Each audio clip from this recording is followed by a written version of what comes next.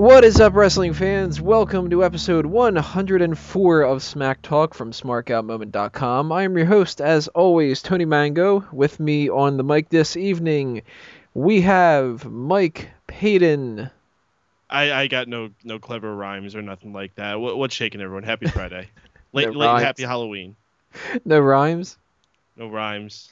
Rhymes this time. I'm gonna hold, I lied. I'm gonna hold that to you for next week. You need to start busting rhymes. You need to be busting rhymes next week. We also have Miguel Leon. Back by popular demand. Stephen Wego. Yo. And Michael Burhan. Howdy.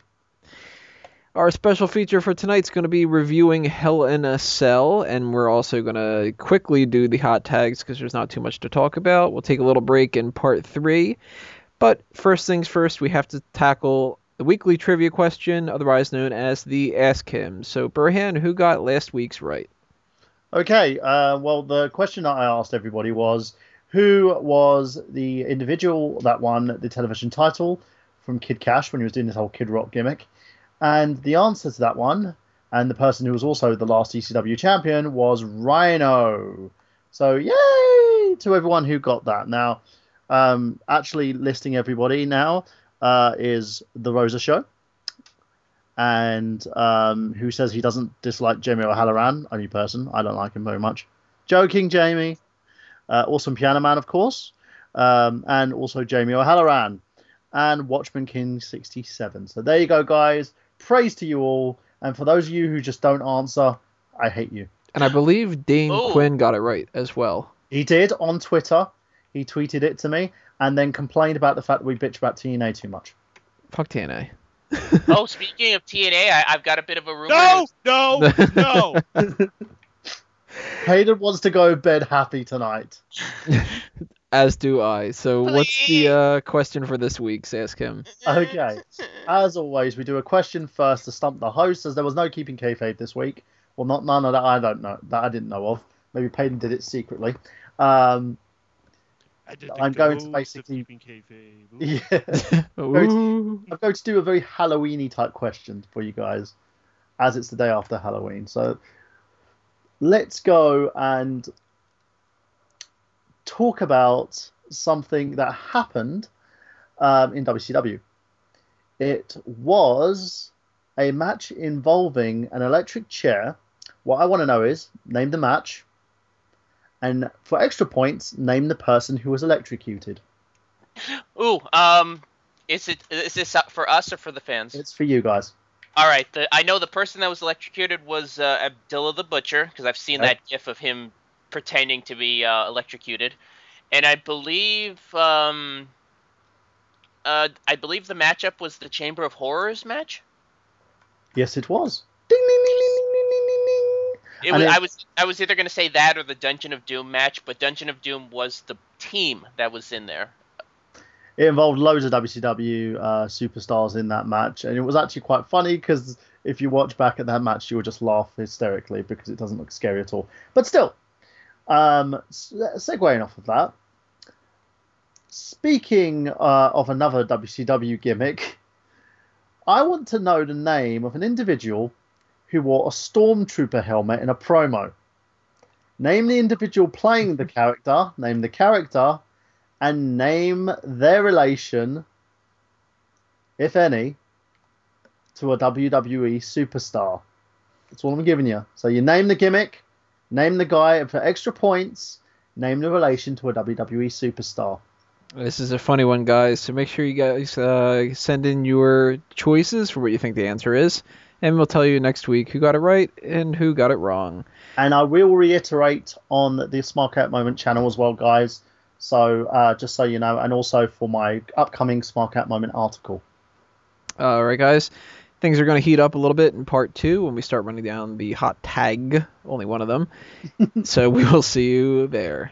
Welcome back, everybody. It's time for the hot tags, or I should say hot tag, because there's only one thing to talk about this week. It's been a very slow week. I'm ignoring all of the TNA stuff. That's been the only story that people are talking about because I don't want to talk about it until we actually have something solid. And all this rumor and hearsay we've been hearing about Smashing Pumpkins and Shane McMahon and all that. It's the same kind of stuff you hear from movie casting and all that, and it never ends up turning out to be anything. But Mango, if you can't trust the Wrestling Observer and Dave Meltzer, who can you trust? You can trust Mark Out Moment. Scoop, That's what you can scoop, trust.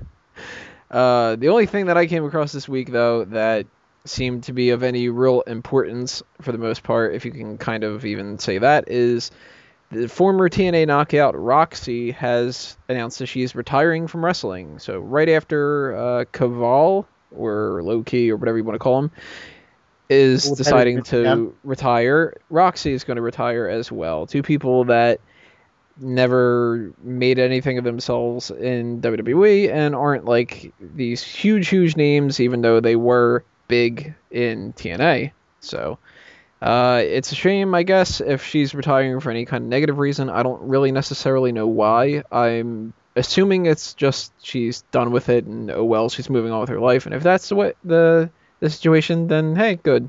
You know, sometimes you need to get out of that kind of stuff. But I don't really know too much about Roxy. I wasn't really into TNA ever, so my experience with Roxy has been very limited. I've seen a couple matches when she was this voodoo person, and I've seen a couple when she wasn't. She was kind of like a hardcore person with, you know, semi-shaved head and all that, but she was all right.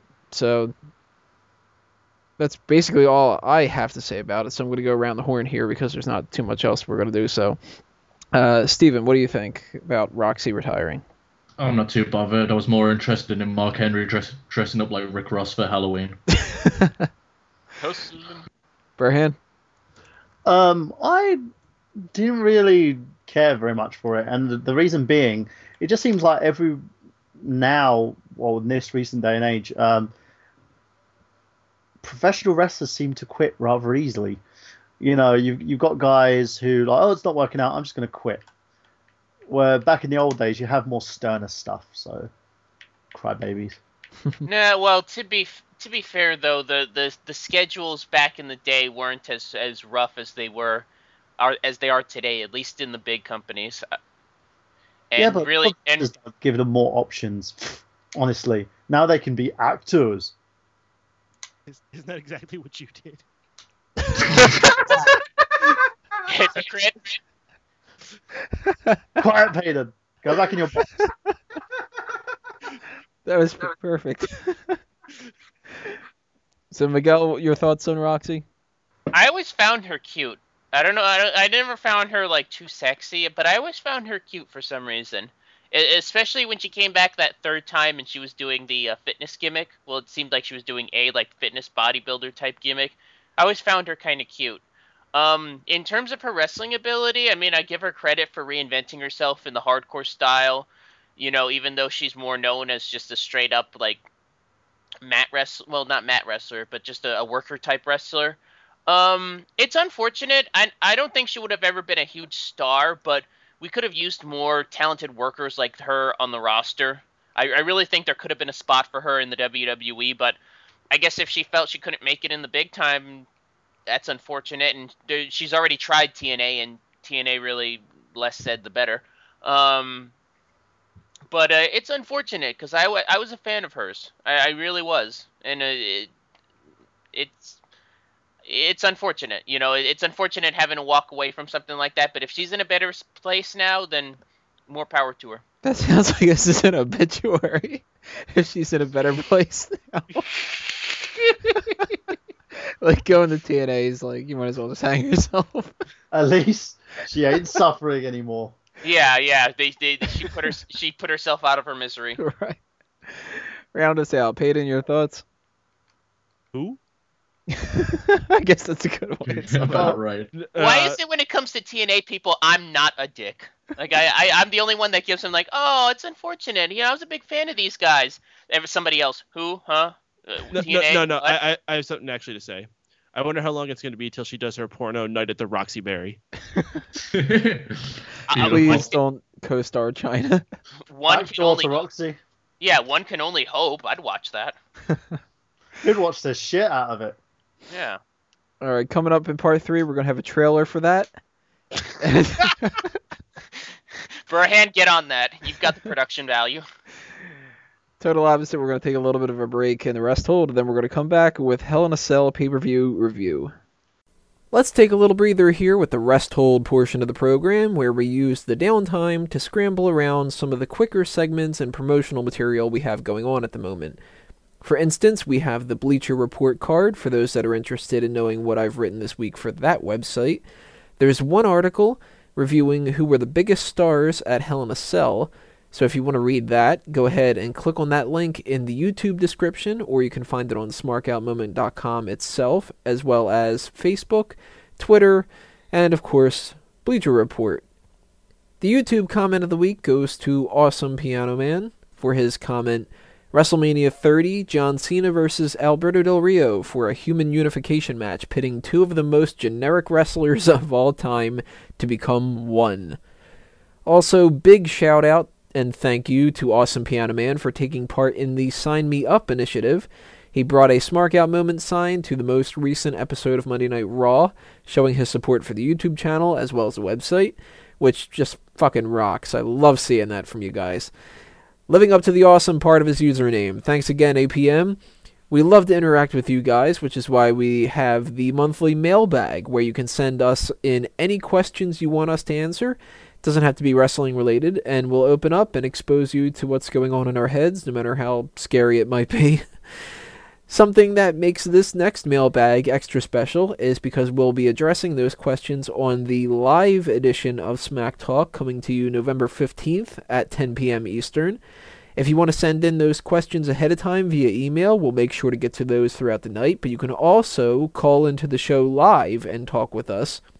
You can ask us anything going on in your mind and just bullshit around when it comes to wrestling. No special feature that week. It's going to be all dedicated to you guys and the hot tags and the Ask Him and everything like that as part of our second of 3 seasonal specials that we'll try to be doing.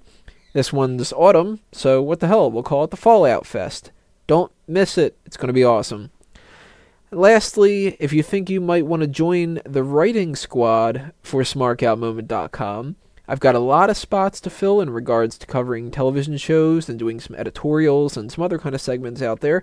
So if you or anybody that you know might be interested in tackling those subjects, shoot me an email and I could really use the help. So get on that.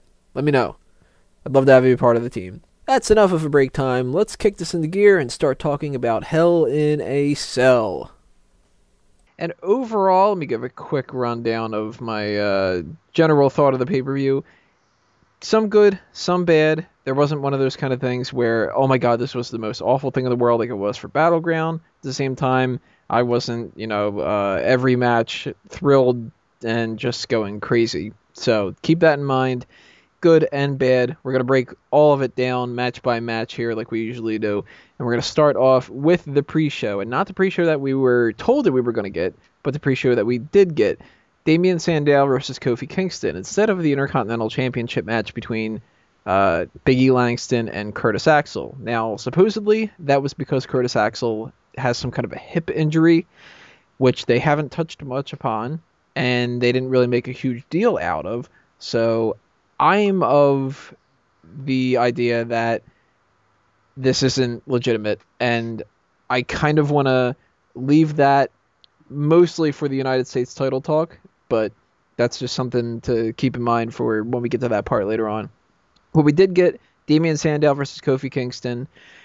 I like the match essentially for what it was. It was just filler thrown at the last minute, nothing special, nothing awful. Just a good standard type of match that showcased that Damien Sandow has a new finisher and can win. Let's go around here and see what you guys think about it. Peyton? It was all right. Yeah, Sandow's got a new finisher. It's called the You're Welcome, which is great. I think he finally... It's not the best finisher he could have, but it's a step up from just having this random neckbreaker thing. At least it's something that can be attached to his personality. They can throw a name on it. And it's a pretty nice, what would you actually be the official name of that? It's a full Nelson Slam, I think is what you would call that. And of course he still has the Kopito Akiet, Kopiko, someone. The elbow of disdain. That. Thanks, Michael Cole. But yeah, it was a last minute thing. It was entertaining enough for what it was. I still think they could have taken that U.S. title slot and put it on the opening match, because that way people were promised a title match. People wanted to see a title match.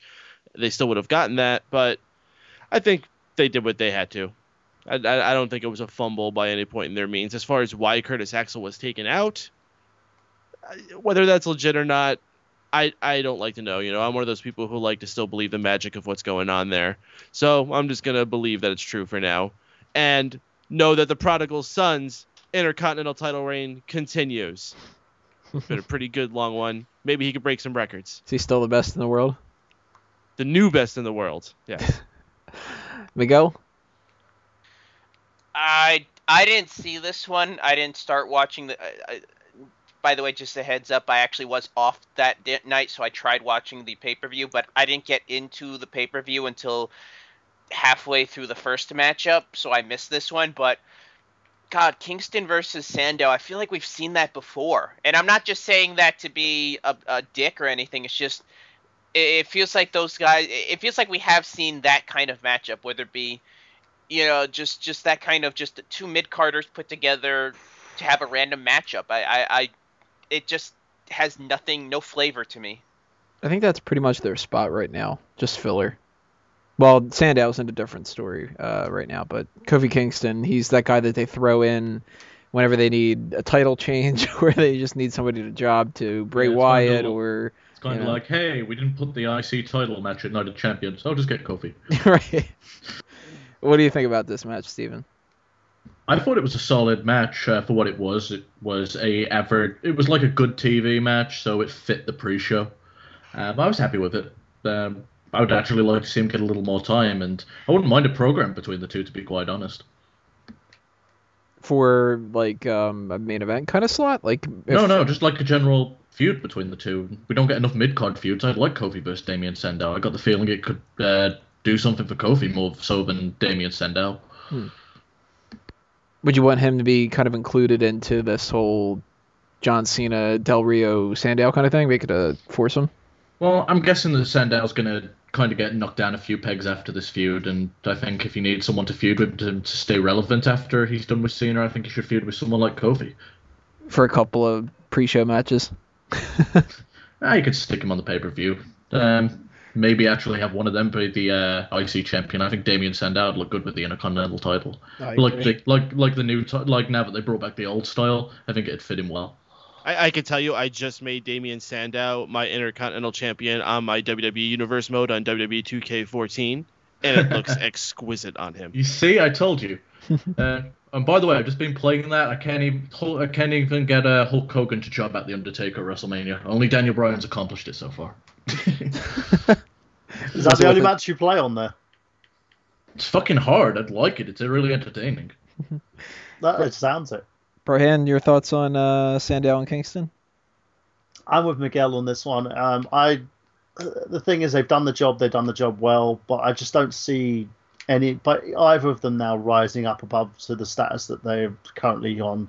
As with what Payden said and what Stephen has stated, I probably see Sandow going for the IC title at some point, holding a mid-card title. I don't see him escalating any further. And as for Kofi, he's probably going to get called on when someone else gets injured, just to hold the championship for a couple of more days.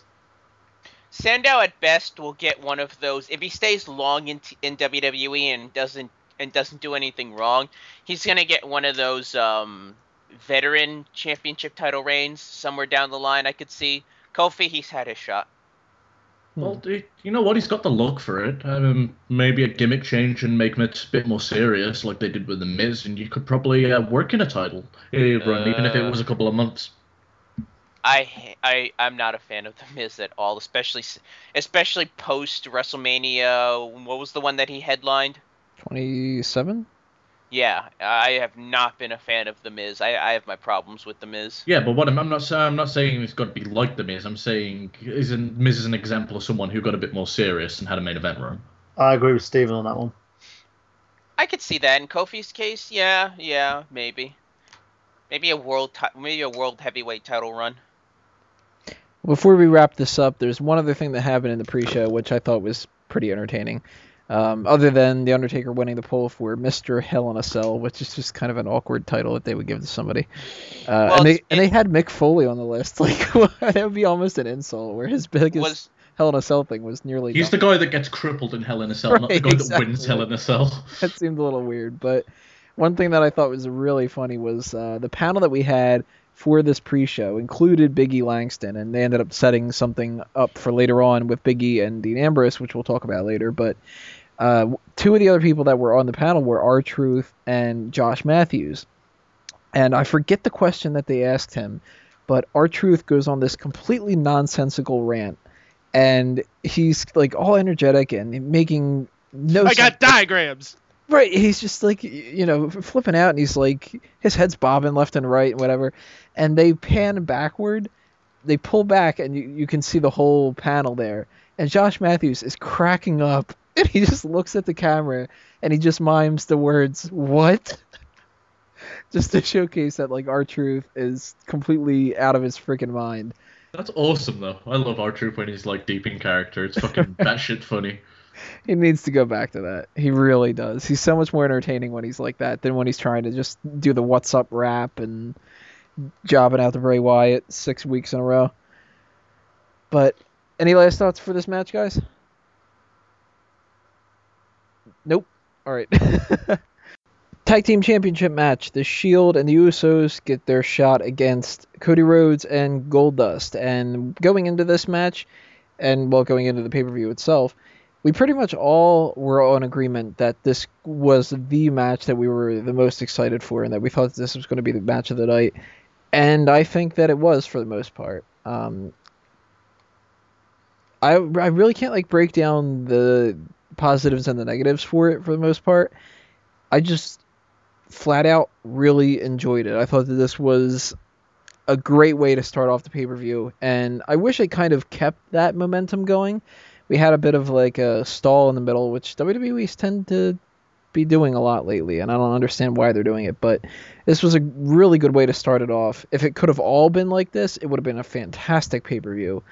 But in general, really like this match. All teams really showcased that the tag team division is much better right now in WWE, and that you can have a lot of fun with a tag team like the Usos and a tag team with the Shield, and some kind of a random pairing, well, not random, but just two guys who are more solo wrestlers in Goldust and Cody Rhodes, and it'll still work. Flipping this back around and whatever, Burhan, what did you think about this match? I liked it. I think Cody and Goldust are really coming into their own as a team. I was the guy who kind of predicted them losing the championship, so like that didn't happen. In a sense, it was a classic in terms of wrestling. I like the fact that they threw the Usos in there as well. Great little story as well between the Shield and Rhodes and Cody Rhodes and Goldust. So it did everything that it's supposed to do. 7 out of 10. And it was one of those matches that excited me and got my adrenaline pumping. Now, Wago, you said that this was one of your favorite matches too. Did it live up to what you were expecting? Most definitely. First, on the negative notes, I felt the match could have gone longer, and it suffered from card place, like where it was placed on the card. It's just my opinion, but I felt if you give it a little more time, I think we'd be raving about this match more so than we are. It definitely lived up to the hype. I thought all three teams could go. I was pleasantly surprised because I thought the Usos were strictly in there to take the fall against the Shield, and what happened was they kept the belts on the Rhodes for a bit longer. So they're obviously dragging this feud out, and I'm all for that. All three teams have got great chemistry, and it's finally nice to say I'm invested in the tag team division, which was basically non-existent up until now. So I'm enjoying tag team wrestling right now. Enjoyed this match. Wish it could have gone longer, but hey, we'll get to see more of them, so I guess it's okay. Now, you came midway through this match, Miguel? Yeah, I found a stream. I found a stream in the chat, and I was like, you know what? I'm up. I'm here. I might as well try to watch the pay-per-view. So I got in about maybe halfway through. So I didn't watch the whole matchup, but it doesn't surprise me that this matchup was the best one, because in the case of the Shield and the Usos, I mean, those guys have been fighting so many times together. You can really see that they've developed a chemistry between each other. Like they know how to gel well. And Goldust and Cody. I mean, Goldust is such a talented worker, very underrated. And same thing with Cody. I don't think Cody gets enough credit for his in-ring ability. Yeah, he's not like a technical master, but I think he's got much better. He's got the instinct and the ability to sell as good as like anybody, that's been in there for as long as Goldust has. So it doesn't surprise me that these guys were just able to gel well as they did. So I was not surprised, and from what I saw, they really did bounce off each other. Peyton? Well, I hate to be the party pooper, but I actually didn't see this match, so I can't join you guys in heralding it and saying it was the match of the night and it was all so awesome.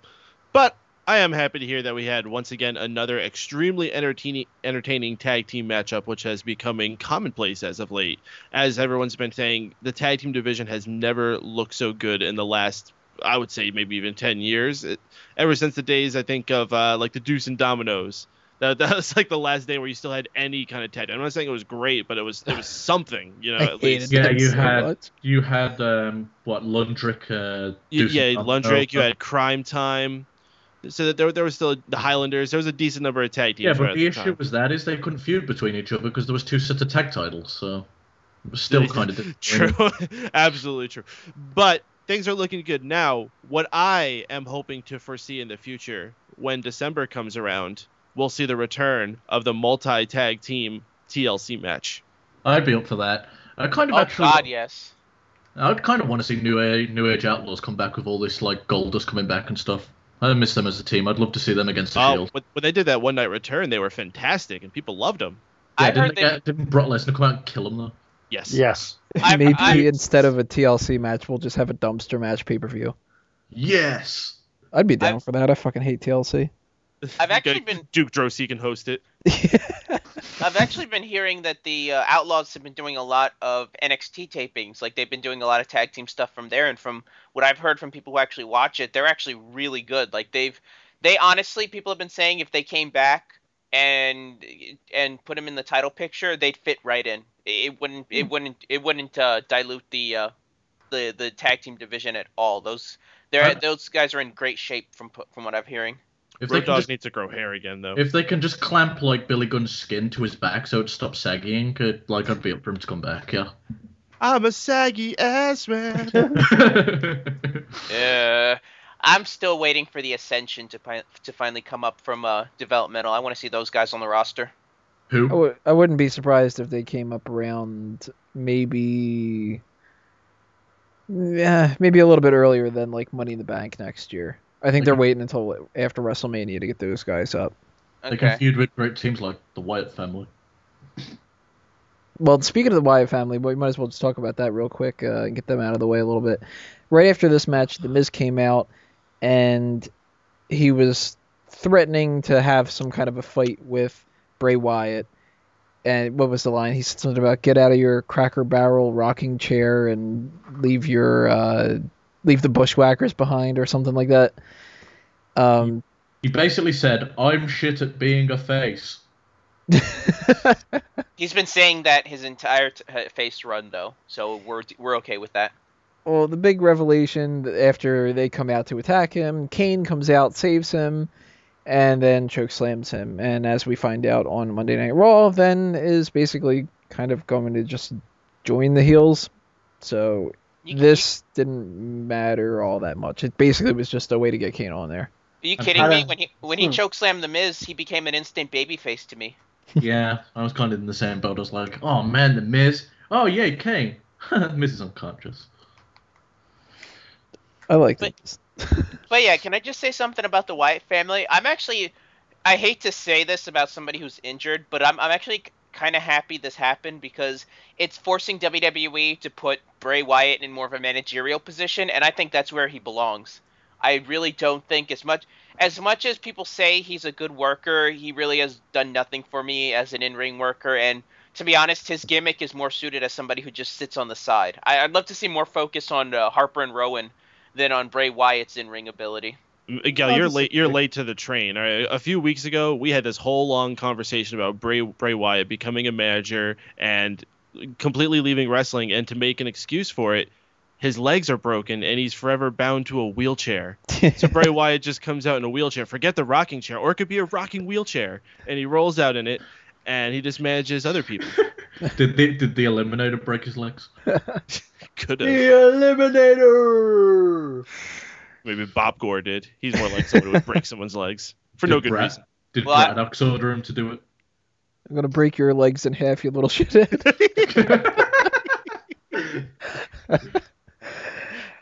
One of the impromptu matches that they threw on this card for this evening was Fandango and Summer Rae against Kali and Natalya. And I've said it 1,000 times. I'm sure I'll repeat it 1,000 more. I hate the whole Kali and Natalya pairing. It's stupid as hell.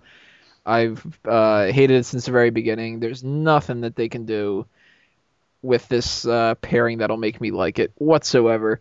But I do love Summer Rae and Fandango, and it was nice to see Summer Rae finally wrestle. And she didn't do that bad of a job either. I think that her part with Natalya was infinitely better than the Fandango and Kali part. Now, granted, that's because Kali is part of it, but judging by their match that they had on Raw afterward as well, I think Summer Rae's actually she's a pretty decent hand that they have going for them. So who knows? Maybe she'll be somebody who can actually take the Divas division into slightly better territory. I wouldn't say good territory, but slightly better. Peyton, your thoughts on Summer Rae's debut and this tag match? I can't say much for the tag match. It was pretty terrible. But I'm happy that Summer Rae is now becoming a bigger name for herself. As a matter of fact, I figured that's why she was slotted with Fandango in the first place, as opposed to Roundface, who I miss dearly, and I wish she would come back. Roundface? Roundface. Remember the brown-haired girl that was originally with Fandango? Yeah, I'm pretty sure her name's not Roundface. No, she never had a name. I just called her Roundface because she was named this beautiful nameless woman. Sounds like it would be like some horrible WCW gimmick, like Humorous or something. Roundface. Coming to the ring with Fandango. Roundface. Face. Maybe Tony Chimel can like do it high pitch like he does for the rated R. Roundface.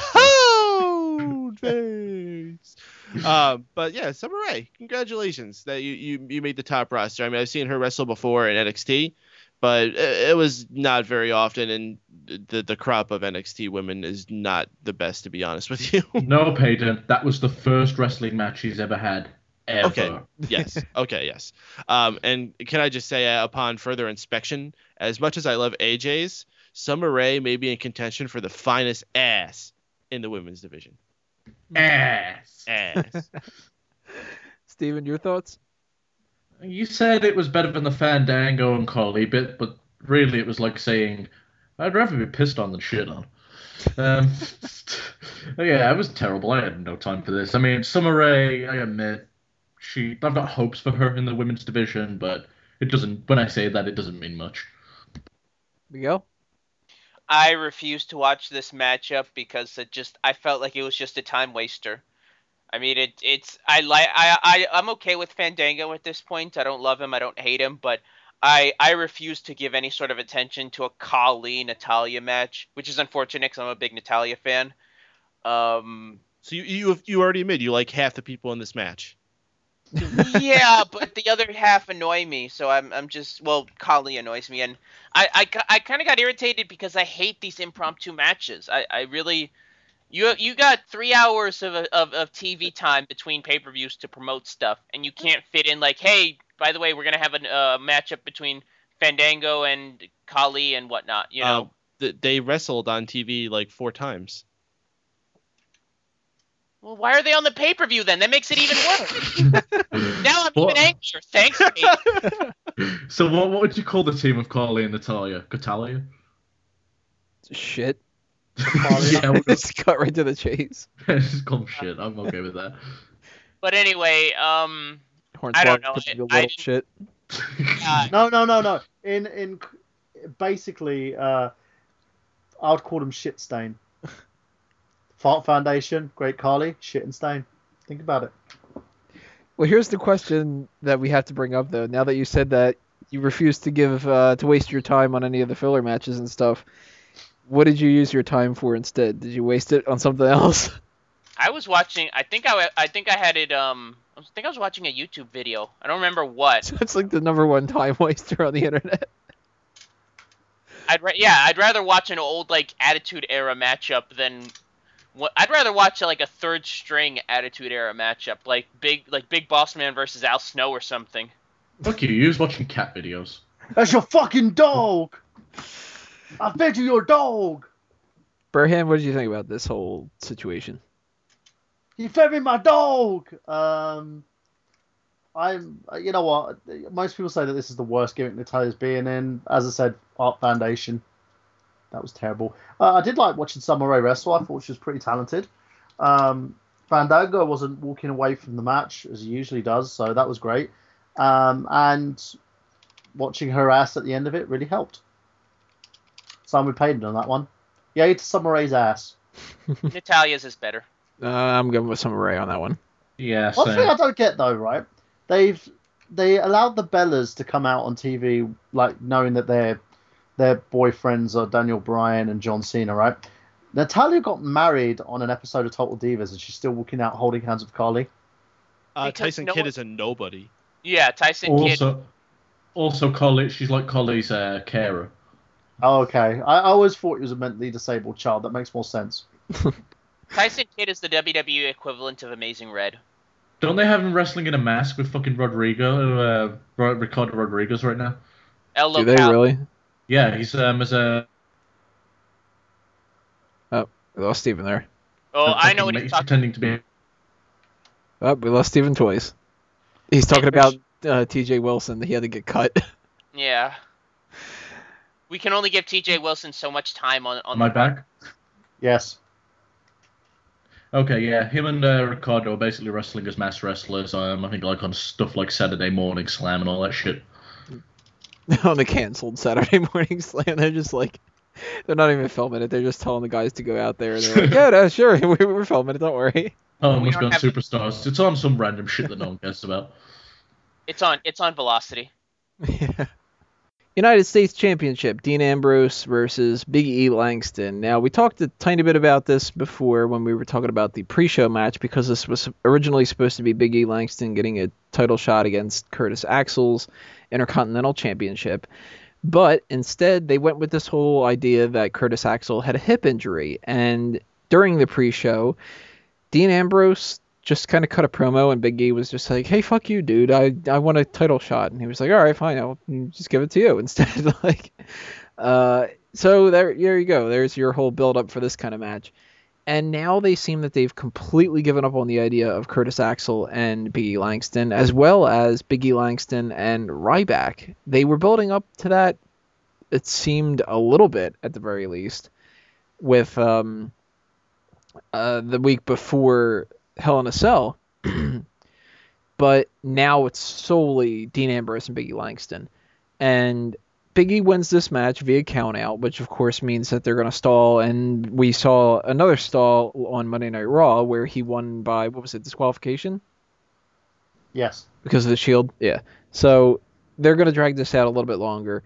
But I think it's basically going to turn out to be the same thing. And I don't believe in the whole hip thing. I don't know. They really just haven't said anything about it. It might be legit, and they might just be in a good position where they can give him the United States title, but I kind of think the whole situation behind this is they realized that they would rather Dean Ambrose lose his title and put Curtis Axel just in the background and not do anything with him because nobody would really care if they don't.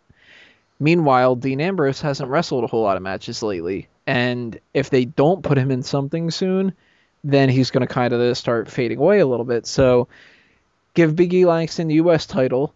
Curtis Axel can just go do nothing until they can figure out something else for him to do.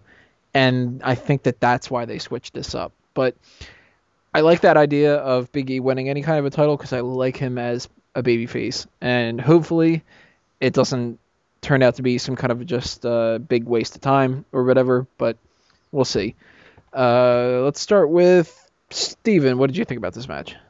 Well, what I think that happened with Axel, they went, hey, Curtis, you're dropping the belt tonight. And then he clutched his hip and started going, and that's why the match never happened. as far as what we got, these guys were pretty stiff with each other, Big E and Dean. I don't think Big E got a mouse or worse cut. So, damn it, Peyton, I just saw what you typed in the chat. But yeah, it was an average match. It was nothing special. The guys went a bit hard with each other, and fuck off, Peyton. They really pounded it worse. They Peyton's really reminding pounded us of each other. what had happened during the last Monday Night Raw post show, and if you guys did not watch that episode, go back and listen to all the Biggie Langston talk. Please go back and listen to that. You'll love it. Anyway, what are you saying, Steve, about Stiffy Langston? Apparently, The match was average, and they went hard with each other and very stiff with each other. They really pounded each other, man. that's what Paul said. And I'm gonna leave it at that before I end up giggling like a schoolgirl. Burhan, I don't know what else to say to that. For me, it was nice watching these two in the ring. They've got very diverse styles in terms of Langston. He's come a long way. He's gone from being that sort of big, strong squash guy to now having more of a personality and character to him. So I'm all for this. And in terms of his work rate with Ambrose, let's see what happens with it. I'm up for watching these two actually compete against one another. And I kind of disagree with your analogy on the whole Ambrose, if he's not doing anything, he doesn't matter. I think one of the reasons he's in the prominent position that he's in at the moment, why he's aligned with Triple H and Stephanie, because they actually see potential in the guy, in a sense. And that's one of the main reasons I think they partnered him with Langston, because they know that he can get a good feud out of Langston. As with Axel, he's kind of... if he had a feud with Axel, I think that feud would probably be over and done with, and it would probably ruin both guys' credibility, in my point of view. That's a good point. Peyton, what do you think about very Big E Langston? I think before he came out to this match, he was talking with the seamstress, and she was like, "All right, Big E, what size jock you need? A 3?" And he said, 3 ain't enough, man. I need 5. For fuck's sake. What do you think about the U.S. title situation? Is Big E Langston going to win it, or is this kind of just some filler replacement thing until Curtis Axel gets better, or what? Well, Big E is very hot right now. He is definitely growing, and he will soon be one of the biggest guys in the place. Q giggling like a schoolgirl from Waco. This cannot be a running joke. This has to stop this week. I fucking hate you, Paul. I don't know. I'm pretty sure that this is already started to be a running joke. Miguel, your thoughts? Penis joke, penis joke, penis joke, penis joke. Okay, now that I've gotten that out of the way. I actually liked this matchup. I thought it had the makings of maybe not a squash matchup, but like an attraction matchup you'd see on like an episode of like Superstars or something. Like it didn't feel like something. Is everybody there? I kind of stopped hearing the hissing. No, we're here. Okay. I thought the feed got cut out, but I actually really dug this matchup. Like I said, it had a feel of an attraction matchup. Like there wasn't much of a story behind it, but it was still kind of worth watching in a way, if that makes any sense. I really hope that Big E wins the belt, because Ambrose has done nothing with that title, nothing for that title. It's just kind of been around his waist. I don't know if maybe getting it off of him would make him look lower in terms of the rest of the members of the Shield, but I really want to see Big E get the belt and get a huge push, because I do think the guy's got a charisma to him. He's got the size that WWE likes. I think he. Oh, for fuck's sake! Listen, That one was just more than obvious. I couldn't hold that one. Vince McMahon loves his big men. What can I say? Welcome to the club. Yeah. But he's got the look, he's got the build that that Vince likes. I think he could be a huge star, and I think if WWE just lets him be himself and lets him really break out of his character, I think the sky's the limit for Big E. And I really hope I really hope he gets to the top because, like Paul also brought up, how many black champions can you count in the WWE?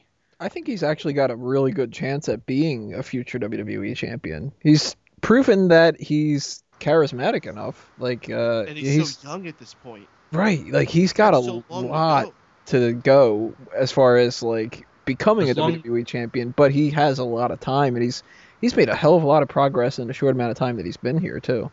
As long as he stays in the company by the time that Michael Hayes dies, he should be a champion. I will say this though, he needs knee pads. He needs something else to go along with that singlet thing he's wearing. It just looks goofy. I think he needs a whole new outfit. That Yeah, I think he singlet's needs- really odd. Honestly, Nah. I'd have his head shaved and I'd just put him in shorts. Knees ain't enough, man. He needs thighs. Oh my god. Can we please move on? Maybe he should do that what Mark Henry's doing now, where he's got the bald head, but he's got the giant beard hanging down his chin instead. That would kind of like get rid of that haircut thing, and maybe it would like cover up his chest. His man boobs, apparently. All right, everybody done with our Biggie Langston stuff, or do we have any other kind of jokes that we can throw out? I fucking hope we're Nope, done. I finished. That's the big ending for this part. We're going to talk about the Hell in a Cell, well, the first Hell in a Cell match. CM Punk and Ryback come up in the next part. Hell in a Cell, of course, has to have at least one Hell in a Cell match, and we had two of them for this pay-per-view. The first being CM Punk and Ryback, and when we're not talking about last year's Hell in a Cell match, this one includes Paul Heyman. Kind of. Paul Heyman, instead of actually participating in the match, he starts off by being on this, what do you technically call that? Like that kind of a lift thing? Scissor Forward lift? It's just like a standard forklift. Bro, do you lift? Thither me timbers. Whoever was driving that, this was like the highlight of the match for me. That guy had no idea what the fuck he was doing. Now, The granted, I the wouldn't know what the hell commentators are I just would be ripping doing into it. either, but at the same time, you'd think that he would kind of try that out ahead of time. It took, like 10 minutes for him to come down to the ring? I'm guessing Vince probably came up with that at the last minute. He was probably walking by it and was like, "What's that?" Vince, that's a part of the stadium equipment, the arena equipment. We're using it now. It looks cool. But shit, I'm glad that the commentators actually didn't ignore it and try and cover it. They just ripped the piss out of the guy. Yeah. Michael like- Cole's comment, Heyman's going to be seasick by the time he gets to the ring. Priceless. So that was a very awkward way to start off this match, but of course it did what it was supposed to do. It got Paul Heyman to get to the top of the cell without him actually climbing the entire thing, because that would have been even more awkward and probably would have taken just about as much time, or maybe more. But he cuts a little bit of a promo, and he was planning to stay on top of the cell the entire time. So we just get the same standard match that we got last year, CM Punk and Ryback. Only difference with this is we don't have it for a title. The roles have been reversed. There's no Brad Maddox as a referee kind of a situation. And it comes out with CM Punk winning. And that's the same as it did last year. But this time he actually gets to climb up on the cell and do something with it. He attacks Paul Heyman with a kendo stick and celebrates. And then that's it. And thankfully that is the end of this feud. And the have end to of do it. Ryback. Didn't they climb the cell last year though, and Ryback laid him out on top of it? Oh, they did? Yep. Shit, I don't even remember that. Yep. That's just Yeah. how much that would matter to me. Yeah. Do you remember Shocker. when Ryback was good? No. Yes, Kind of. I do. I signed him during that time. You I was like, signed this him? guy's. Yeah, to my fantasy team. I'm like, this guy's got it. This guy's gonna be shooting to the moon. You wait. He's got the Cena. He's feuded with Cena right now. He's gonna be huge. And I'm yeah. gonna correct you on that. I actually drafted him first, and then I dropped him when I could tell he was a loser, and then you took him. Yeah. Great judge of talent. I love how he doesn't deny it. He's just like, yeah. Yeah, I believe you only took him because you had to replace Zack Ryder. Which was still a better choice. Oh. because Zack Ryder's done all of jack shit this entire year. At least Ryback's beaten some people with tuna, which is more than Yeah. Zack Ryder can say, which is And a in shame. showers. And in showers. And he's done that stupidest laugh that he does. You dropped the sub. But I guess we'll not be seeing too much of Ryback. I don't know if really those rumors from triplescoops.com is really true or not, whether he's going to just be cut from Paul Heyman entirely or if they're going to continue in some kind of fashion. But either way, Ryback's not looking that good right now. And he takes the fall. CM Punk goes up, beats the crap out of Paul Heyman to knock him out of wrestling for a little bit until Brock Lesnar comes back for WrestleMania at the very least. And I just wasn't that impressed with this match. I mean, I've been tired of this feud for months now, so I could not get interested in it going into it. And they If didn't do the- anything crazy for it, so oh well. Yeah, that's the problem. If this was going to be the blow off matchup, if you're going to have this be the last matchup and it's going to be in the cell, I could understand maybe not wanting to bloody up Orton or Bryan because they're the golden gooses right now, but I mean, Jesus Christ, Punk's good for it. You know, you could have busted him open at least to get over Ryback's power, you know, his veracity. But it was a lame duck matchup. The cell really, aside from the Heyman thing, meant nothing. I mean, I think I actually fell asleep during this matchup, and by the time I woke up, the pay-per-view was over.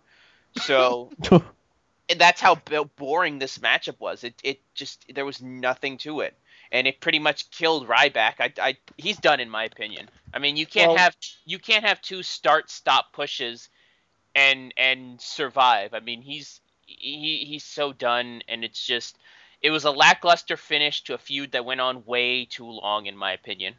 Well, if that Saying didn't that- kill it, Raw did. Saying that, though, with Ryback, it wasn't totally his fault. Punk had a hand in the match being shit as well. Because, I'm sorry, he's been just going on default, like, from the beginning, from his return. And I think Punk, hopefully the whole the whole Wyatt family beat down on him and Bryan means that Punk's going to be out of action for a while. Because he needs it. He needs to really go back and think about why he's doing this. This whole feud, if you don't mind me saying, it really does. Everything on paper should have worked, and yet, Yeah. in my opinion, didn't. You know, Punk really didn't bring his A game. Heyman tried, but just couldn't get Ryback over. Ryback really wasn't allowed to really get over as the beast that he was during his face run. It just, everything about this whole feud should have worked, but it didn't. And I think that's what angers me. And it went on way too long, obviously. Yeah. Paid? This match was terrible. This is most likely the worst Hell in a Cell match of all time. First Really? off, wasn't one of the stipulations that Paul Heyman was supposed to be inside of the cage with them? Wasn't that what they decided with that when Punk won that match? Yep. Okay. Don't- Well, he wasn't inside. He was on top of it. Which, hey, it's cool and all, whatever. Paul Heyman was up there looking scared. He was playing, oh, I got to stand right here in the middle, even though I'm 20 feet from the edge, but I'm still scared to take any step in any direction.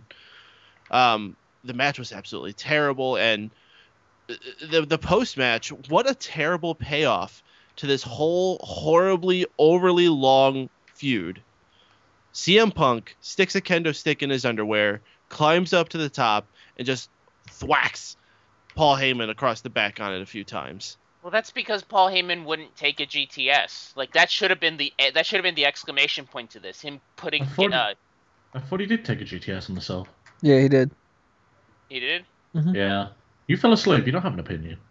Well, Payton should have said it. He saw it apparently.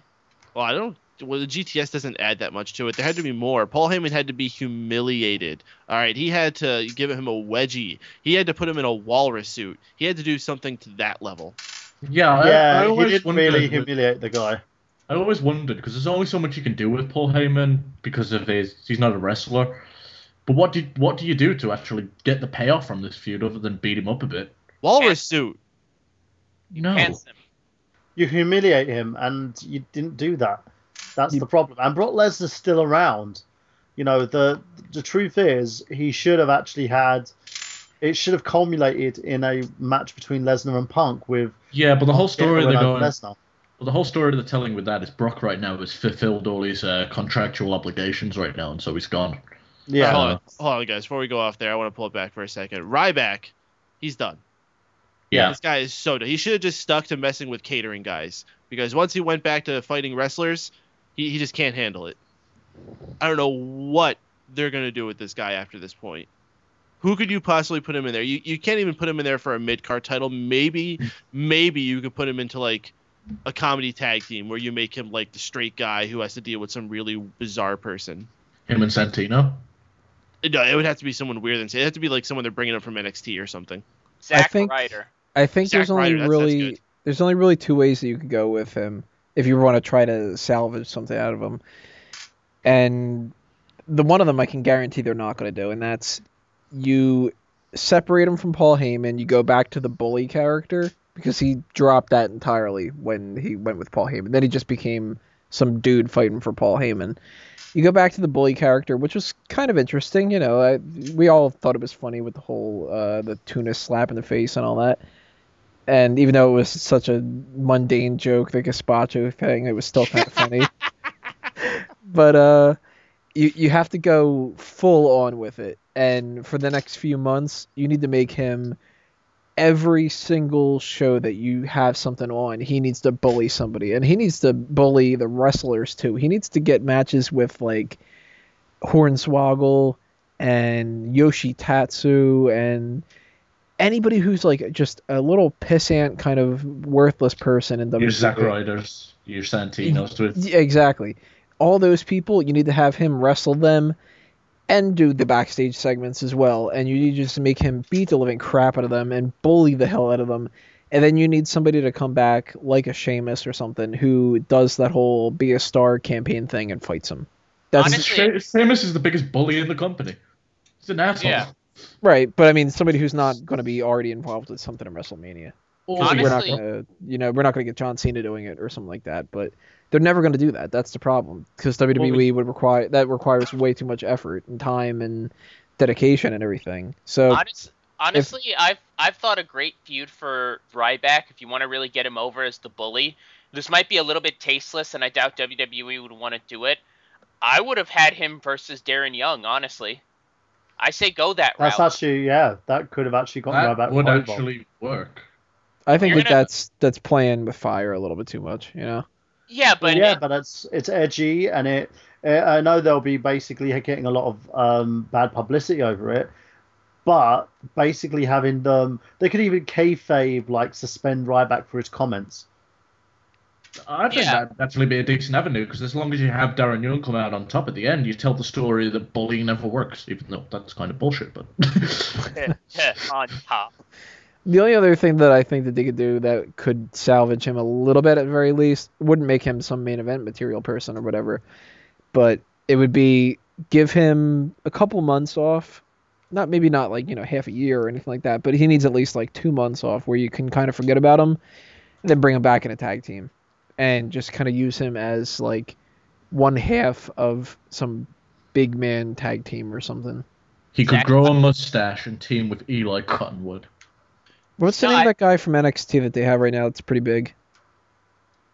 Bo Dallas, don't You're- stop. I wanna say- believing. I want to say Sawyer Fulton, Sawyer Ferguson. something like that. How big is Leo Kruger? I think he's kind of like standard, normal, like Randy Orton size or something. There's Ha- Alexander Rusev. You could put Ryback back with Wade Barrett, and they could be Bad News Barrett and Rotten Ryback. And they Yes. could be like snidely, like old time Rocky and Bullwinkle villains. Shit. Ryback could be the Bullwinkle of the two. I say put him with Zack Ryder. He can be Rybro. Nothing. You rock the okay. TNA. Come on, it's been working for Robbie E and Jesse Goddard's. Well, stay out of his Rye zone. Yeah. This could work. This has money written all over it. Screw you guys. Yeah, look at all the money that TNA's making. Who hasn't chimed in? Who wants to throw something out in there? about this As far match? as the match goes, it was fucking terrible. The thing is, the whole point of the Hell in a Cell, I understand it's to keep guys in, but the whole point from the get-go when they started with the first one is guys always escape. It's the reason why Kevin Nash vs Triple H sucked in Hell in a Cell too. You need, in a cage match, you need some blood, you need some drama, and you got none of it from this. You got CM Punk beat Ryback in a really crappy match that barely utilized the cell, and then CM Punk have a piss poor beat down on Paul Heyman, which apparently is meant to make us believe that he's not going to be around for a while. I just didn't enjoy it. I thought it was just poorly booked, poorly performed, and I'm starting to think that CM Punk's phoning it in. Yeah, and I think it was extremely cheap. The storytelling wasn't that great as well in the match. Punk, and I agree. I'm the huge Punk supporter. I love the guy. I think out of anybody, like the light shines out of his ass. But now I just think he put a big stick up his ass. He's just Didn't he's he not do the that when he kind- was climbing the cell? exactly, especially when he's climbing the cell. He just doesn't seem like he wants to do anything anymore, and he's just there because he wants to try and have the big WrestleMania payoff. Which, truthfully, I used to see him as the guy who had potential to be the number one guy in the company. Now I just see him as a guy who's there. Any other thoughts anybody has? Ryback's done. Stick a Alright. fork in him, he's done. Another one of the impromptu matches that they decided to kind of throw in at the last minute. Los Matadores versus Real Americans. And this actually had a decent enough build that it justified being on the card. It wasn't, in the same kind of boat as Biggie Langston and Dean Ambrose or Summer Rae and that whole mixed tag match. They were building up to this for a little while. So, it was fine. It's a filler match, and that it did its job as a filler match, but it's totally something that you can skip. And there wasn't anything going on in it, like literally at all, that I can remember. So nothing of importance. And it's kind of a shame because I would hope that these people would have a really good feud together because it seems like it would work. But the match itself, boring, bland, skip, pass. Miguel, what did you think about it? Didn't see it, fell asleep, but That's right. I mean, I'm sure that Los Matadores looked good in this matchup because that's seemingly all Real Americans are good for at this point is in matches to make the other guys look good. They're basically a tune-up tag team, which is unfortunate because I think Cesaro's way better than that. But I don't know. I mean, I can't say anything good or bad about it. I can just base it on what I've seen from them in the past. So I'm assuming it was a decent matchup at best. Brahan? Yeah, it was. It wasn't amazing, but it wasn't anything special at the same time. It wasn't a bad match, but it wasn't a good match. It was one of those things where it was supposed to get the crowd up and running, and it did its job. Way go. I had little to no interest in this match. Honestly, if he was going to put a pre-show match on, it should have been this one. But yeah, I got nothing positive, nothing negative to say. It was just there. And Peyton? Yeah, it was fun. It wasn't a spectacular match, so I'm going to say go out of your way to look for it. I'm a fan of Los Matadores, and I'm a fan of the Real Americans for that matter too. I was tuning in and out because I believe this is when the pizza arrived. But I did not catch Zeb Coulter actually using the bullwhip. Did he ever actually break that out in the match? I don't think so. I don't Not think that so I either. remember. I think Well- Cesaro did a really incredible big swing though. He did, but it was not on El Torito, which I was hoping for as well. So I got disappointed on 2 counts. But yeah, this feud is not over yet, so maybe we'll see the bullwhip come into play, and hopefully we will see the big swing on the little bull. Oh, what about both at once? Like he's swinging him and Zeb's just whipping the shit out of him as he comes round. Sure. I still think that at some point we're gonna see a bullwhip on a pole match. Maybe Fucking we should just hope have not. El Torito in a pole match. He can fit. If Vince Russo joins the company, that's going to happen. Well, can we just put him on a pole anyway and just throw shit at him? I've been wanting to do that for Hornswoggle since day one, but you know. When are we gonna see that matchup? When are we gonna see Hornswoggle versus El Torito? That's the Payton match. said- that- Payton Hornswoggle said- learns how to wrestle. Yeah, Payton said that they're sending Hornswoggle to wrestling school, so. Maybe by that point it'll be El Torito versus Dylan. No, it's gonna be El Torito versus Leprechaun. Well, he's Yeah. the longest reigning cruiserweight champion in WWE history. Still, still going. Does he Yeah. have to shave his head and take off his mask and all that other kind of stuff when it comes to the Leprechaun movie, just like Kane? Well, he already took off all the dirt. Finally got a shower. Yeah, but now he's got that weird mop on his head. That hair looks terrible. He's got like that Donald Trump hair, and then like he's got this really like white trashy goatee. It looks like he gained more weight too. Yeah, He really looks like he should be in a posse with Wee Man. You know what, though? He's a midget, so he just like, whatever, I don't give a fuck at this point. Yeah. He's like, I'm Dylan. I can do whatever I want. I'm untouchable in this company, apparently. I've been here for like 10 fucking years. Shit, how long has he been? Is that like It's been accurate? at Or... least 5. Well, he's Way more around than back that. when. He's back around. Well, he was there when before King Booker's run, so that's going back a while with Fit Finlay. I would Yeah, say but- like 2007 he probably came in. When are we going to see a midget as our world heavyweight champion? When he Whenever. relinquishes his spot Cruise- as the cruiserweight champion. Yeah. When Vince Russo joins the company. Why is Vince so racist against midgets? I know. If they I get mean- rid of Hornswoggle, that's our token midget gone. When was Oh. the last midget champion? It's like, guys, can you name any midget champions we've had? Hornswoggle. Well, that doesn't count. Of course he does. He's a cruiserweight champion. He's only half midget. It's only half midget.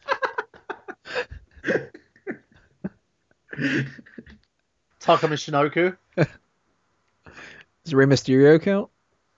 Yes. He's what, like 4'2"? Wasn't he in one of the bull masks? Ole. I don't know. I love how JBL keeps busting his balls about that, though, and keeps saying that Rey Mysterio is El Torito. Like, I think like El Torito's the brown one, Rey Mysterio's the black one. I'm not sure how it works. Ask Booker T. He's the one that always wants to point out the two Sin Caras. I could tell him they're different because of the mark underneath his boot or some bullshit like that. Booker was awesome, man. Shooky ducky quack quack. He was so- Oh my goodness. Tell me I did not just see that. That's enough for this match, isn't it? I think we can skip. We're going to move on to something that's another kind of a situation, but we got to cover it anyway. Alberto Del Rio having another World Heavyweight Championship match, as if you didn't get enough of it for the whole rest of the year. Alberto Del Rio is no longer the champion, so we can all breathe a sigh of relief. Andale, arriba, arriba, arriba. Thank fucking God. And Yeah. so many people that would agree with me that he has been the champion far too long are probably looking at the situation as, oh, but we're getting John Cena as a champ. I'm all for it. I think John Cena's the perfect type of person that can hold this title. Of course, I would like it if they would give it to somebody else like Dolph Ziggler, but clearly they don't want to. And if they're going to give it to somebody else, don't give it to somebody like... Miz. You know what? As much as I like The Miz, I wouldn't want him to be champion right now because he's just not built up enough for it. And John but- Cena, he's a permanent main eventer. He makes perfect sense for this, and he's something that can Brings back some credibility to the championship from his words, and I actually agree with him. I think it's the perfect decision. That belts look so lackluster. He can make it look good for a little while. Yeah, it looks good around him too. I mean, he looks like he would be a world heavyweight champion. As much as I do like the people like Dolph Ziggler and stuff, it's really odd, I think, when you classify it as the world heavyweight champion and you have like a Kofi Kingston or something holding it. Yeah, it's like you back when Ray was the world champion, they used to bill him yeah. like champion of the world or something like that because they couldn't say world heavyweight. It just seemed way too odd. It really does seem awkward because you get these guys that are cruiserweights essentially, and they're supposed to be in the same weight class, even though they don't have weight classes, as people like Big Show and Khali and all that. And it's like, no, if this was a real fight, Big Show would just beat the living hell out of all of these people. But you can't have Big Show as the world heavyweight champion 24/7 because that's really boring. But John Cena, he's a perfect fit for it. And as much as I thought we were going to get John Cena against Triple H at WrestleMania, now it seems like we're pretty set in stone. John Cena's heading into WrestleMania with the world heavyweight title. And I'm going to say right now, he's going to defend it against Sheamus. There's only one thing. Like, I've got a whole bunch of different theories on what he's going to do. There's only one way I'd like to see Cena take that title into Mania, and that's for him to go up against the Undertaker. Undertaker win and retire with the belt and take it with him. You never know. Streak versus title, I'm okay with that. Yeah, and have Undertaker retire, then take the belt with him. Then we don't have to fucking see this 2 championship bullshit anymore. Match quality, I didn't think it was really any good whatsoever, and that's mostly because of Del Rio. John Cena's limited, but Del Rio is just a flat-out bore, and I'm so sick and tired of him. But what did you guys think about this match? Peyton, start with you. This wasn't a good match either. I'll say that. But it was good to see John Cena back. I was actually quite curious to see what kind of reaction he would get on his way out. It was a lot more boos than I thought it would be, and then Del Rio got a significant amount of cheers as well. Later on, I would make the connection that they're in Florida, of course they're cheering Del Rio because the Spanish community there. But John Cena winning the title, good for him, I guess. Like you said, the best thing out of it is that Del Rio is no longer the champion. Thank you. It's over. It's over, guys. We survived. The reign of Del Rio is over. Even though he'll have like 10 matches with John Cena because they just refuse to not have him in a world title spot. I think Sandow can make that whole feud interesting, though.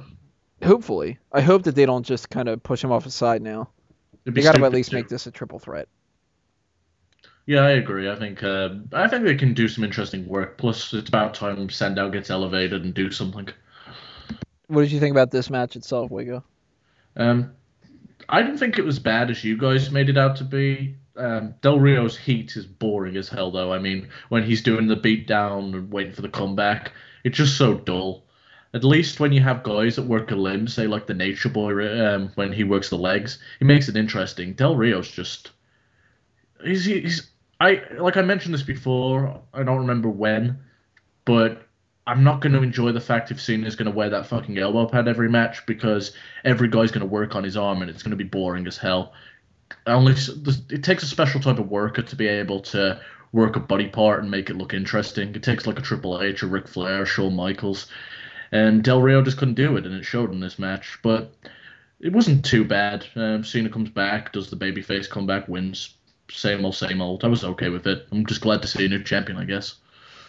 Now, Miguel, you were asleep during this, but when you found out that John Cena won, what did you think? I wasn't shocked. I had no faith that WWE would let Alberto Del Rio go over John Cena returning from an injury. You know what? It kind of whitewashes everything because on the one hand, I'm not happy that Cena has the belt immediately coming back, but on the other hand, I've been so bored by Del Rio as champion that they both kind of cancel each other out, where I'm just kind of like, it is what it is. It's very meh. I think really my only issue is, where do you go from here with John Cena? I mean, do you have him go against a lot of the rising stars on SmackDown, or do you just save him for big time main eventers? Do you do Sheamus versus Cena for the next few months up until WrestleMania? I mean, what do you do with the guy? Because Cena's one of those guys to where I don't know, you could do like a Punk or a Ziggler where you could put him against a much lower guy and have him go. You know, I don't see Cena putting over guys, is what I'm trying to say, or at least WWE wanting Cena to put over guys. So I'm a little bit precarious in terms of the future of this title reign. I just had a horrible thought. I wouldn't be surprised if they put Cena versus Bray Wyatt. You know what? I actually was going to bring that up. I think what we're going to see is Del Rio and Sandow in a little bit of like a transition. We'll have one more match with Del Rio, and whether that's a triple threat or not kind of depends on what they want to do. We'll see Sandow kind of thrown in there, and of course Sandow's not going to end up winning the title. And afterward, you need something for Royal Rumble and Elimination Chamber. By that point, we're already going to be done the whole CM Punk and Daniel Bryan with the Wyatts, so they can just move on to John Cena. John Cena beats the crap out of them. It's the typical thing where John Cena beats you, and then you kind of just fall back in line. Yeah, they're going to go into obscurity as soon as John beats them. Right, and then they'll get in some kind of multi-tag match at WrestleMania, and that'll be their big thing. Meanwhile, Sheamus returns as a heel, and we end up seeing Sheamus and John Cena because they love their Sheamus, and they're not going to ignore him at WrestleMania. That's for sure. Unless he can't return, then they're fucked, aren't they? Triple H loves his Sheamus. To be exact. Yeah. Burhan, what do you think on John Cena and Del Rio?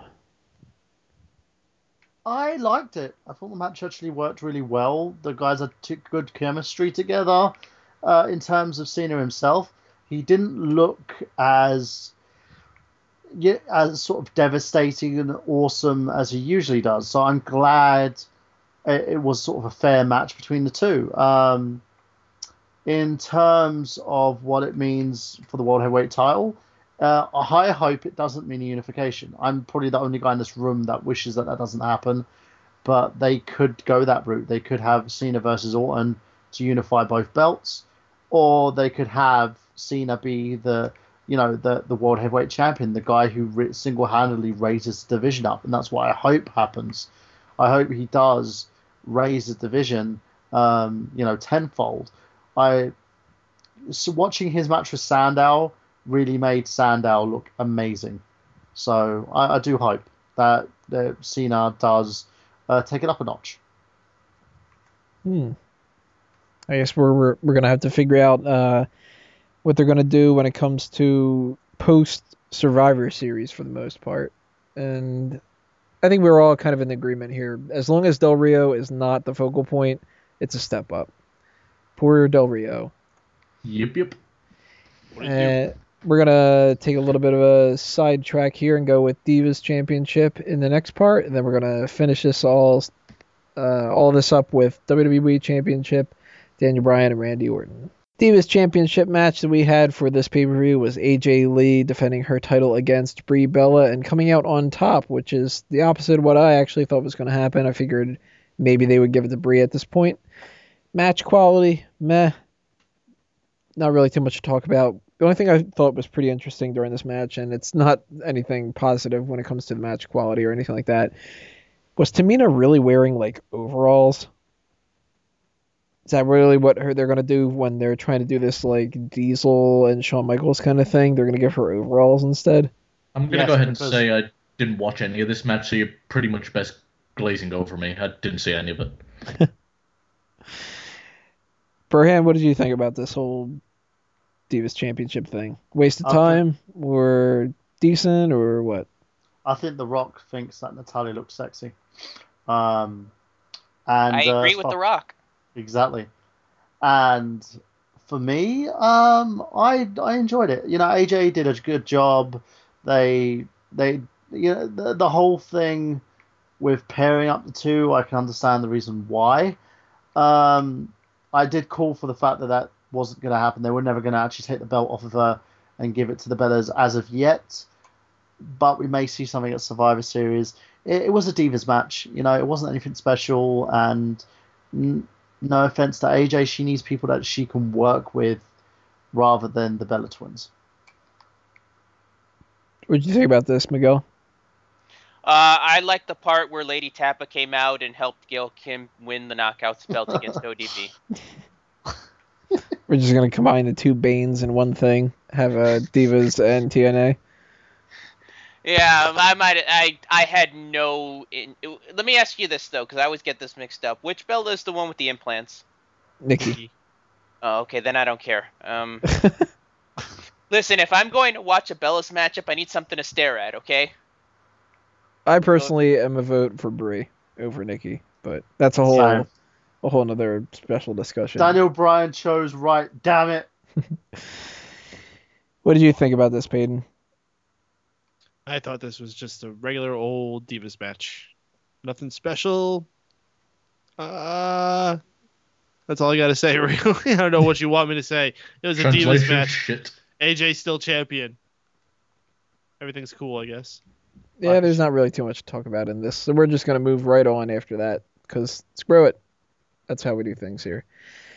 Final match that we have to talk about for this pay-per-view, WWE Championship between Daniel Bryan and Randy Orton. The title was vacated going into this, and we were guaranteed that we were going to get a champion, which we did. Randy Orton comes out with the title, mostly because Shawn Michaels gives a super kick to Daniel Bryan, which we find out afterward it was because he hurt his friend. Boo.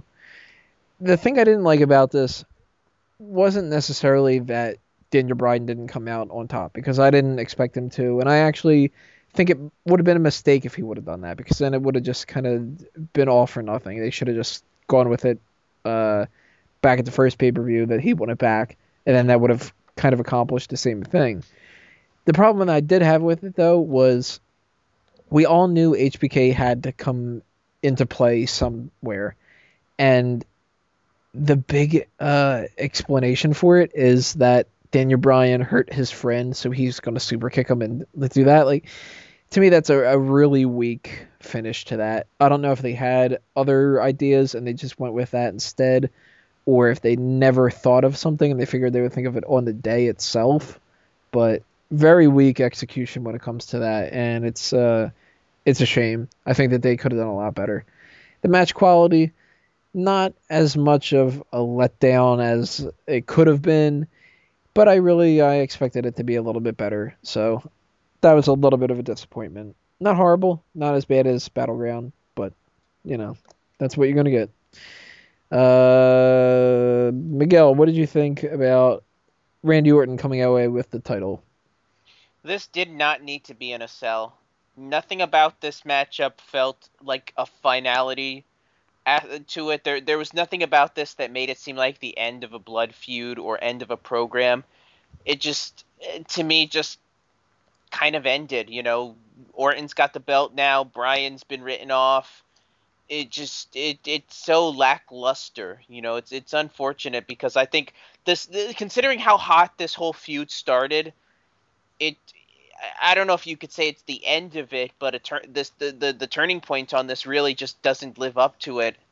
And in terms of the match, it's like I said, it didn't need to be in a cell. It happened to be just a Randy Orton Daniel Bryan match that just happened to take place in a cell. As far as the HBK involvement, I don't like it, because I think the justification's really weak. Because I get why they did it. They didn't want him to go full on heel. They needed some type of wishy-washy justification for him to get involved and cost Bryan the title, because if Orton just beat Bryan, it would have killed Bryan. So it's a contrivance, but I'm okay with it. I don't like it, but it got us to the next chapter. Waygo? The match was so-so. I wasn't overly impressed by it, and in fact, I just didn't enjoy the general booking of this match. I mean, I'm not sure. I'm confused. Are they turning Shawn heel, or are they just making tensions high between him and Daniel Bryan, but keeping him face? I'm just overall confused about this match.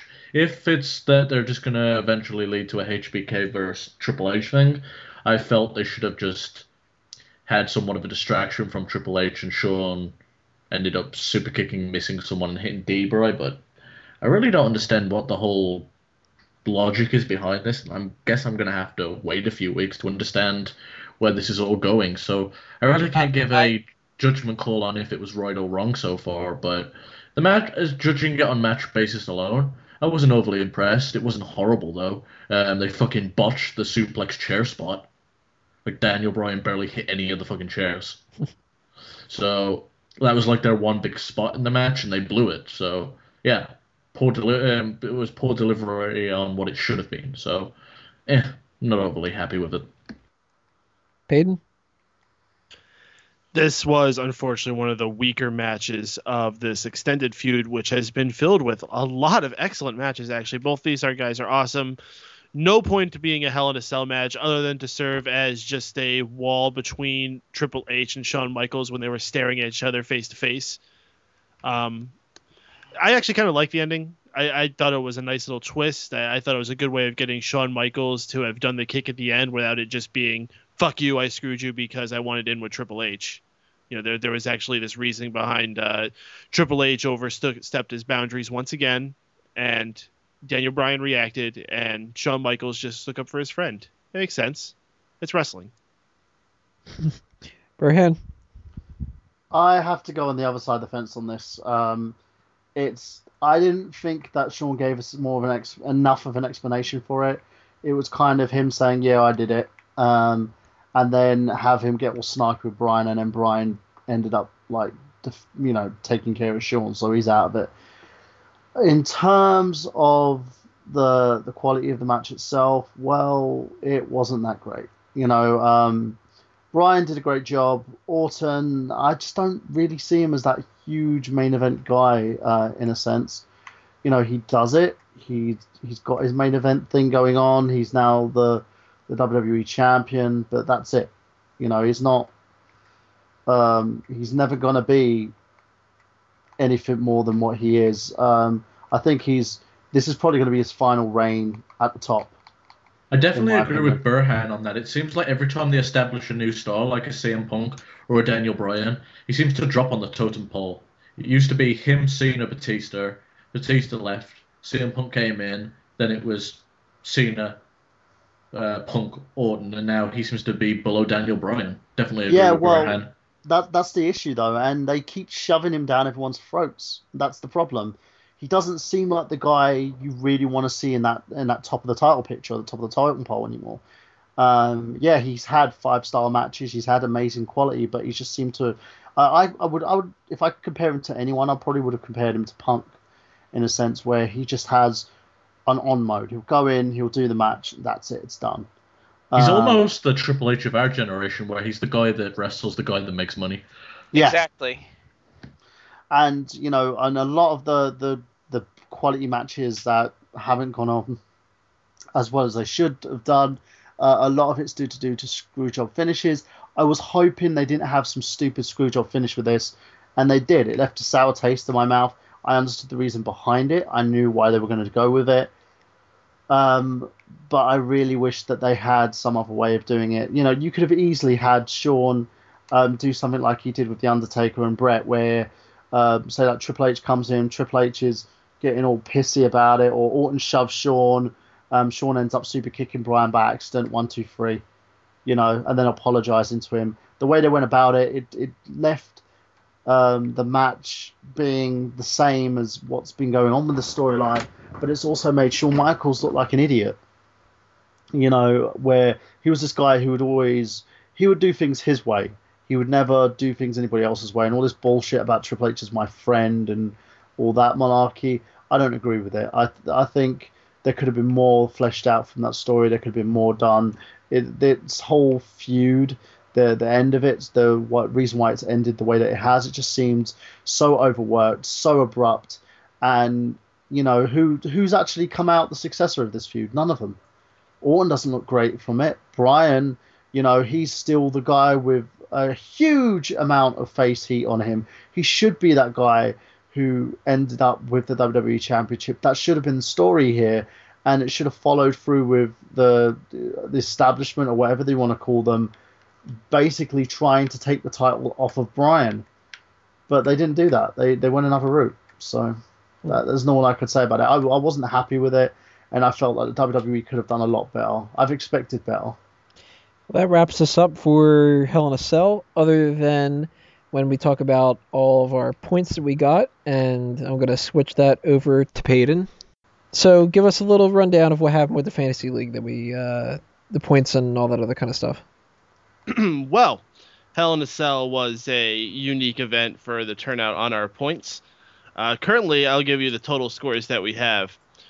In first place, still reigning supreme, is the team now captained by Mr. Drew White, sitting pretty with 885 points. Coming up behind, we have Tony Mango in second place with 645 points. In third place, Mr. Michael Burhan with 530.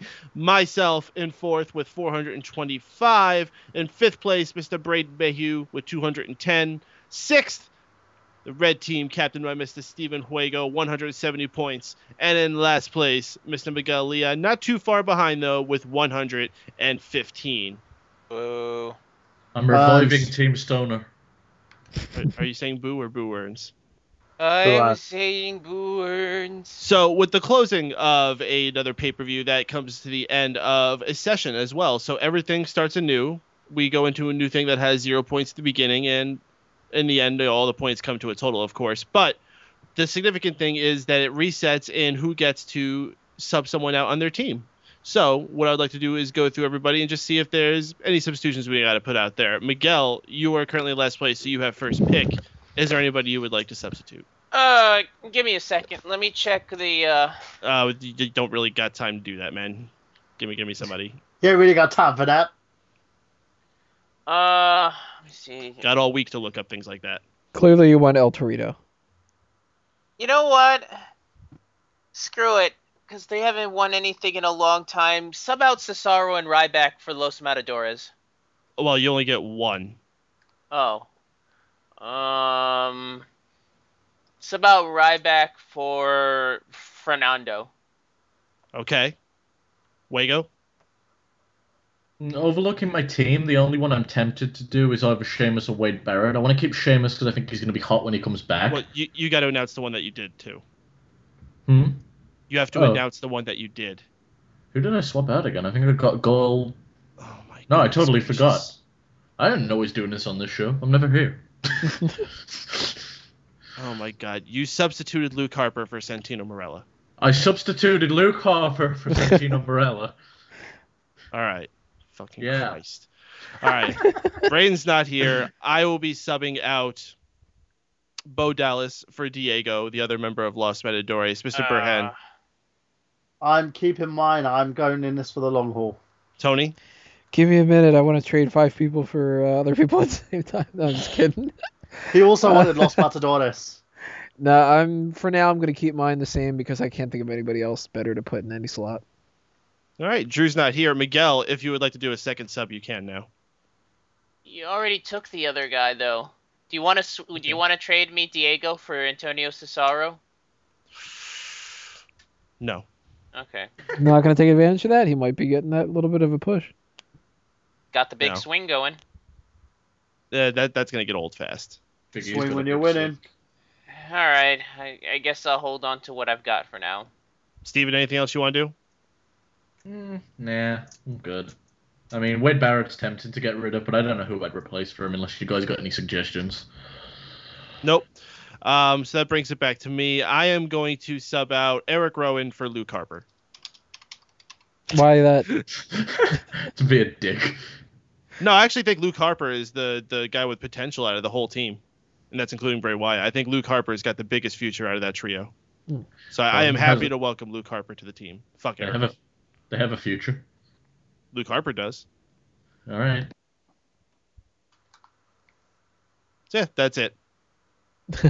I think we've done our rounds. I don't think since you and Burhan didn't have anybody you wanted to sub, that concludes us for this week. I don't know. Maybe I want to get that Eric Rowan to get all those points here. Right? Maybe you want to sub like CM Punk for Eric Rowan and then like Daniel Bryan for Ryback. Oh, you're beating me to it. No, I'm good. And if Burhan's good, then we might as well just kind of cap that off. Which brings us to the last thing we need to take care of as far as business, and that's the plugs. What's the first plug? As always, you know what it is by now. Sign Me Up initiative. Bring a Smark Out Moment sign to any kind of wrestling event, whether it's a WWE pay-per-view or a taping of a TV show or Ring of Honor or something or other. I don't know. It doesn't really matter. You do what Awesome Piano Man did, where he brought it to Monday Night Raw, or you can take it to anything else that you can think of. And if you send a picture or video of it to me, I will put it up on the next episode and on the website itself. Remember, guys, that when we have that not next week, I shouldn't say, November 15th, we have that live edition of Smack Talk coming, so send in your questions for the monthly mailbag, because we'll be taking care of that right then, and taking your calls live, so you can call in and tell us whatever you think is going on in wrestling in your mind, or anything else. We'll just have fun bullshitting around. Remember to subscribe to everything when it's a Mango Tree related. All the stuff from Fanboys Anonymous, Out on Limbs, the Bleacher Report shit, so on and so forth. You know it all from me by now, so I don't need to really drag that on any further. But I'm going to pass this over to Burhan. www.nerdgenius.com for everything nerdy, of course. And if you want to go to another place where it's full of fandom and nerds and geeks alike, go to fanboysanonymous.com. I've got an article up there on the IP Expo. And you can also check out I Got Gameplay every Saturday, 8 p.m. on Mega Powers Radio, Otaku Nation, once a month, 8 p.m. monthly Sunday on Mega Powers Radio as well. So yeah, check those out, guys. And also remember, I have a company as well called Enigma Entertainment, where we've got a portable studio going around and loads of film productions and TV shows and stuff going on. So stay tuned to that as well. And you can like us on Facebook now with facebook.com/Enigma Entertainment. ENIGMAR. Stephen Wago. Every Tuesday, 8 p.m. Eastern Standard Time, you can tune into Unanimous Decision MMA over on Dream Elite. Just type in blogtalkradio.com/Dream Elite, and you can tune in to listen to myself, Brendan Legan, sometimes the powerful Clint Davis, and we'll be talking about all the MMA goodness going on. Miguel Leon. Fanboysanonymous.com. Check out 90s Kid Presents. Still working on that part 2 of that top 16 greatest games of the late 90s. Don't know when I'm going to get that out. I'm also working on scripts for This Job for Hire, which is Burhan's TV series, internet series on YouTube. So check that Jericho out. stole it. Yeah, we're coming for you, Jericho. But just check that out. Check out This Job for Hire. Check out fanboysanonymous.com. Check out my articles. That's pretty much it. And Mr. Payton. I am the president of operations over at Mega Powers Radio, so please support all the excellent shows that we got going on there by checking out megapowersradio.com. Subscribe to us on youtube.com/megapowersradio, where you'll see all of our latest shows posting up on there. Most of our shows are also archived on fanboysanonymous.com, so you can find that. And also like us on Facebook at facebook.com/megapowersradio. Also check out the newly focused keepingkayfabe.com, where I just took on a few writers. And now we're going to be doing a bunch of articles based on historic wrestling figures and things of the like. So I don't mean like action figures. I mean like people. that one historic time where you had that match you were playing when you were a little kid. Yeah, and Vader jumped off of the top shelf in my bedroom all the way down onto Yokozuna, who was positioned inside a pile of teddy bears. And then his head fell off. That infamous teddy bear match. I remember that. Yeah, check out all of that and all my other fine matches at youtube.com. Yeah, I'm done. Good night, everybody. All right. Thanks again to everybody who did the show tonight, everybody who was listening, of course. Coming up next week, I don't know what our special feature is going to be, so if you have any suggestions of what you might want to see, go ahead and leave a comment, and maybe you will pick one of them. I don't know. Maybe we'll just end up doing another random Superstar Scores, Buff Bagwell, or something like that, for all we know. Billy Corgan buying TNA. That's what we're going to talk about. So that'll do us in for episode 104. This has been another Smark Out moment, and we're being counted out. Adios, everybody. 5, 2, I've known you all my life, before you were closing shows. I can't believe it's time for you to go. Tell me a lie and say that you won't outro. Open your eyes and please don't close this show. I can't believe that it wasn't yesterday. TNA's gonna go away. Never say outro. Thank you. I'm here all night.